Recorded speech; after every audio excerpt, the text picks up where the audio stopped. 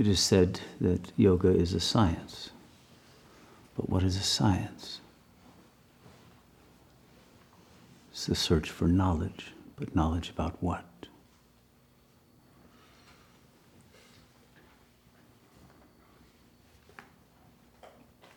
The modern so-called hard sciences want to know about objects, matter, and they became physicalists.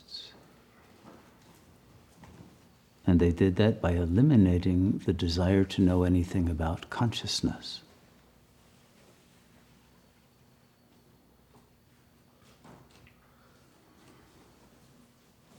The yogi is one who wants to know about consciousness.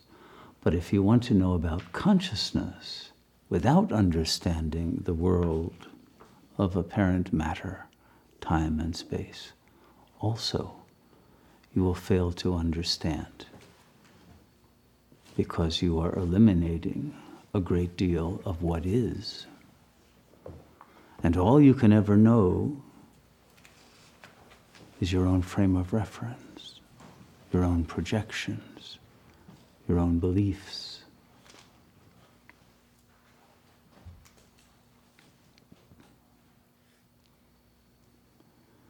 And the yogi wants to penetrate beyond that circle of solipsism. But to do that, one must understand the nature of the relationship of consciousness to its world.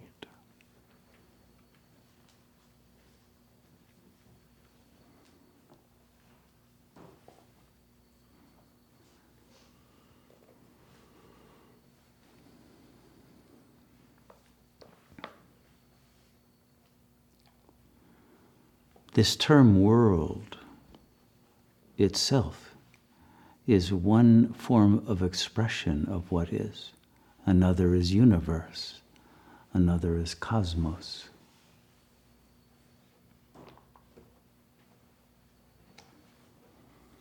Back in the days when cosmos was the primary signifier, it referred to that dynamic order and structure designed by a supreme intelligence, which inherently had beauty as one of its attributes, which is why the word cosmetic derives from cosmos. But as that order began to become disorder and chaos, then the cosmos lost its sense of having a designer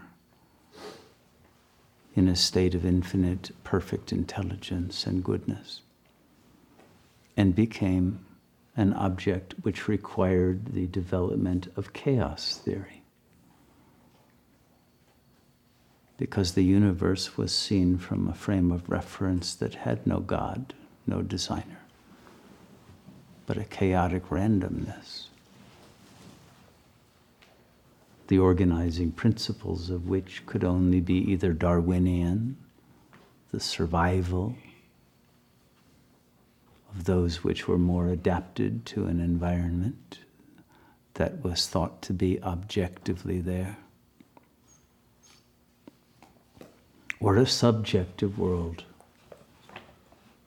of a solipsistic ego, which brought about the development of psychoanalysis, or a collective solipsism of the sort that Jung believed in.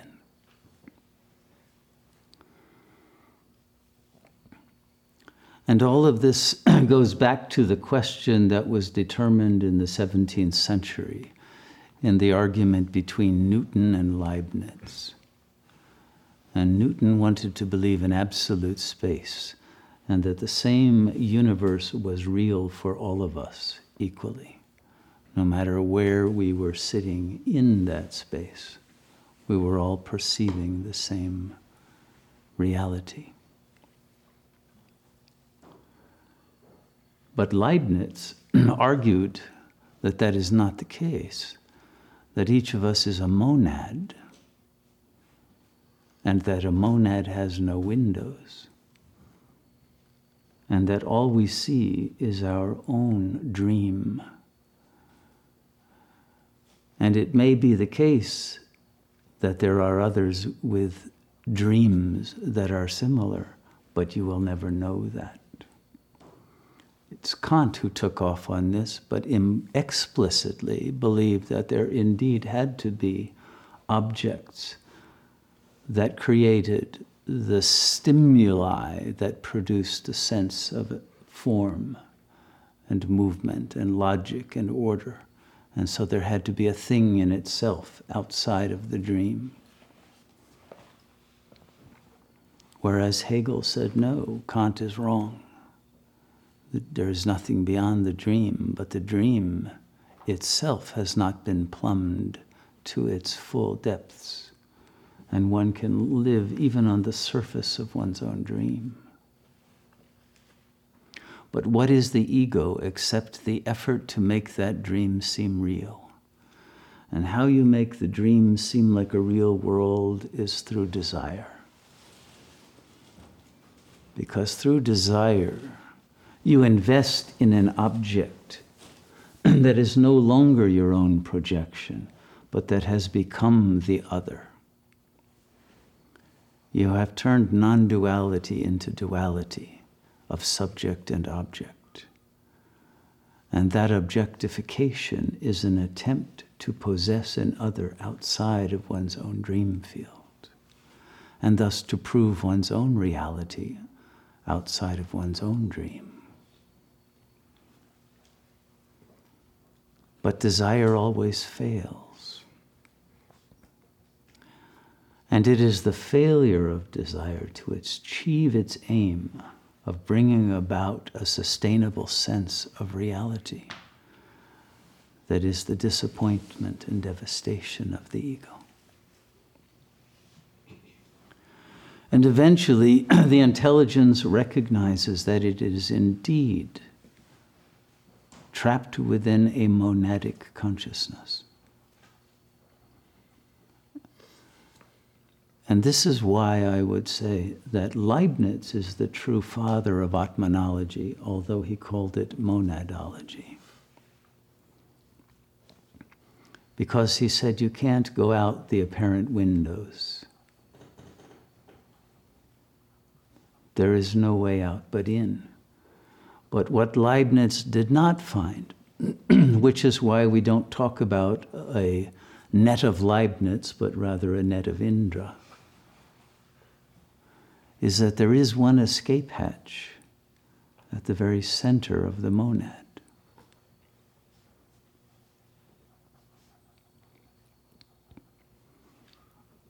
But that center cannot be reached until the monad itself has had its dynamic structure and order completely understood and transcended.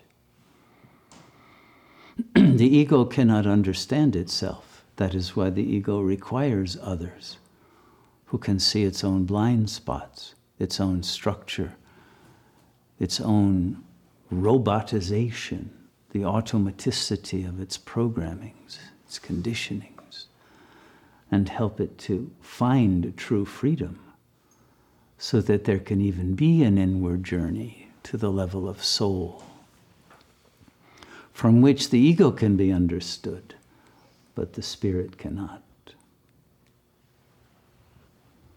And this is why the soul can only achieve progress through surrender, not through conquest, not through conceptual grasping, but through allowing itself to be without desire and without fear. And it is only this move, this willingness to jettison desire and fear, that puts one upon the so-called hero's journey.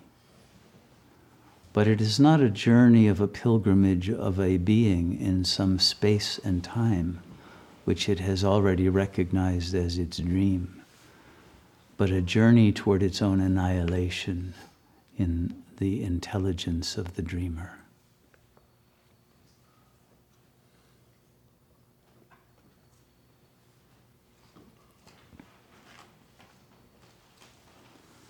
Because the only escape hatch is that place from which new information arises, that touches the perceiver of the dream and transforms its frame of reference from within.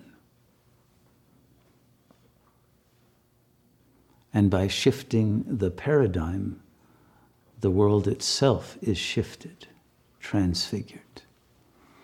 And its own understanding of what it is as a self alters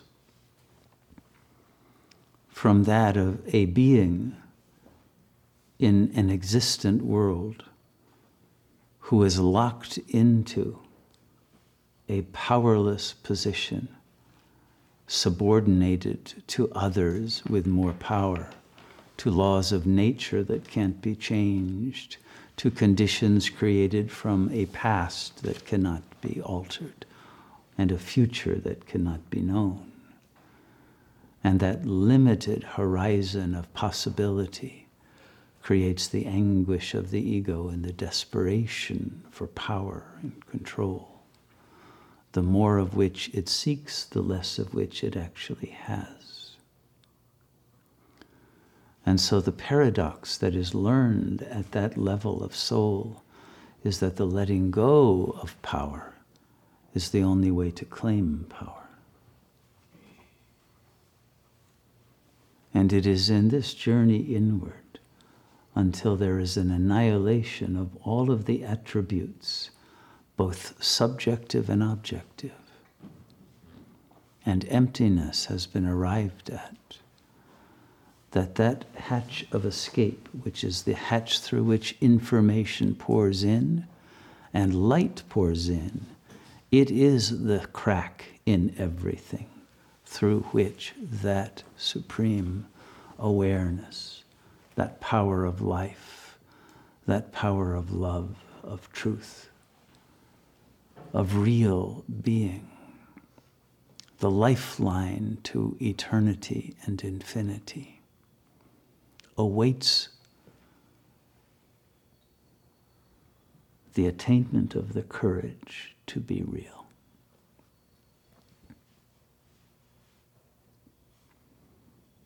Because to be means that you stop thinking about being.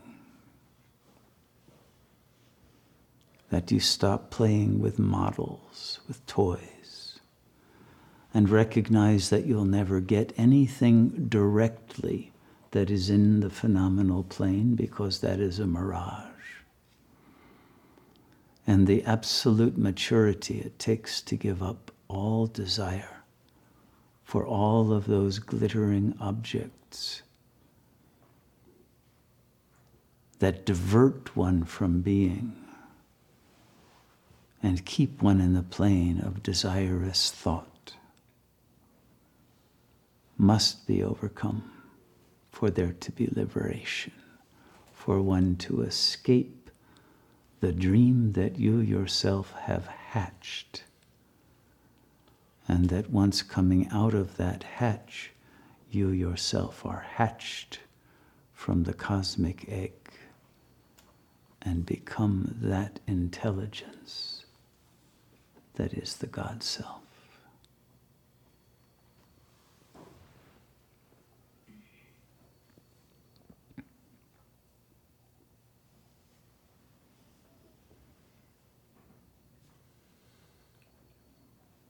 It is in the silence in which the belief in the reality of a world of objects subsides that the quantum reality of the superposition of an infinite number of dream worlds is recognized as occupying the same apparent space, which is simply the space of a single supermind that contains all of these infinite permutations, all of these monads contained in one super being. And the transcendence of duality must be the transcendence not only of the multiple, not only of the dual, of the self and God, but of the difference between difference and sameness, the difference between multiplicity and absolute simplicity.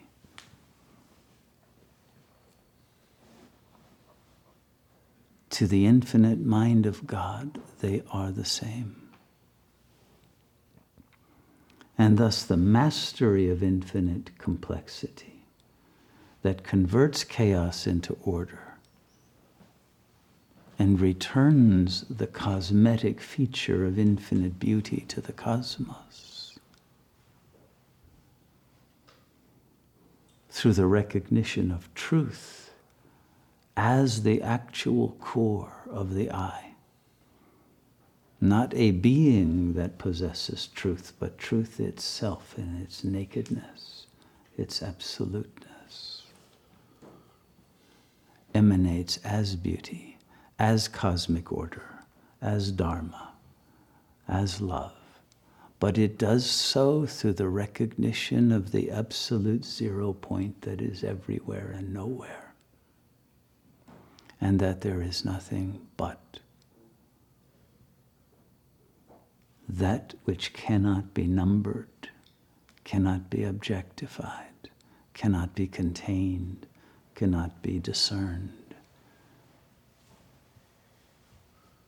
cannot be possessed, cannot be known, but that you always already are.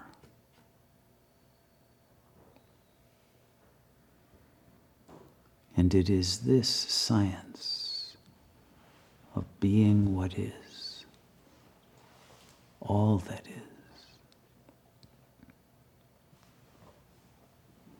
and that is the source of isness itself.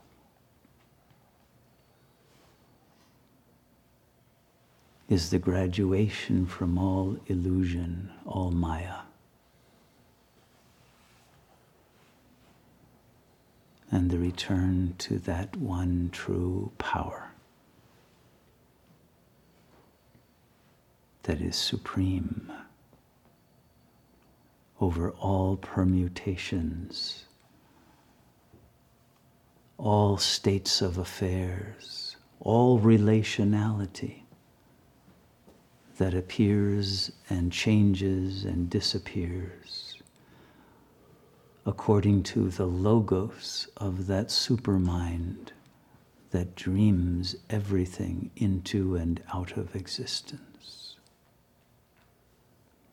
And only from that point that is the absolute, whose rays radiate into every escape hatch, so that every soul who has escaped and is lost in their solipsistic monad can be retrieved, redeemed, and saved at the end of time, which is simply the end of the expansion of possibilities and the entropic return to only one single possible move in the game, which is surrender. And that is Sat Yoga.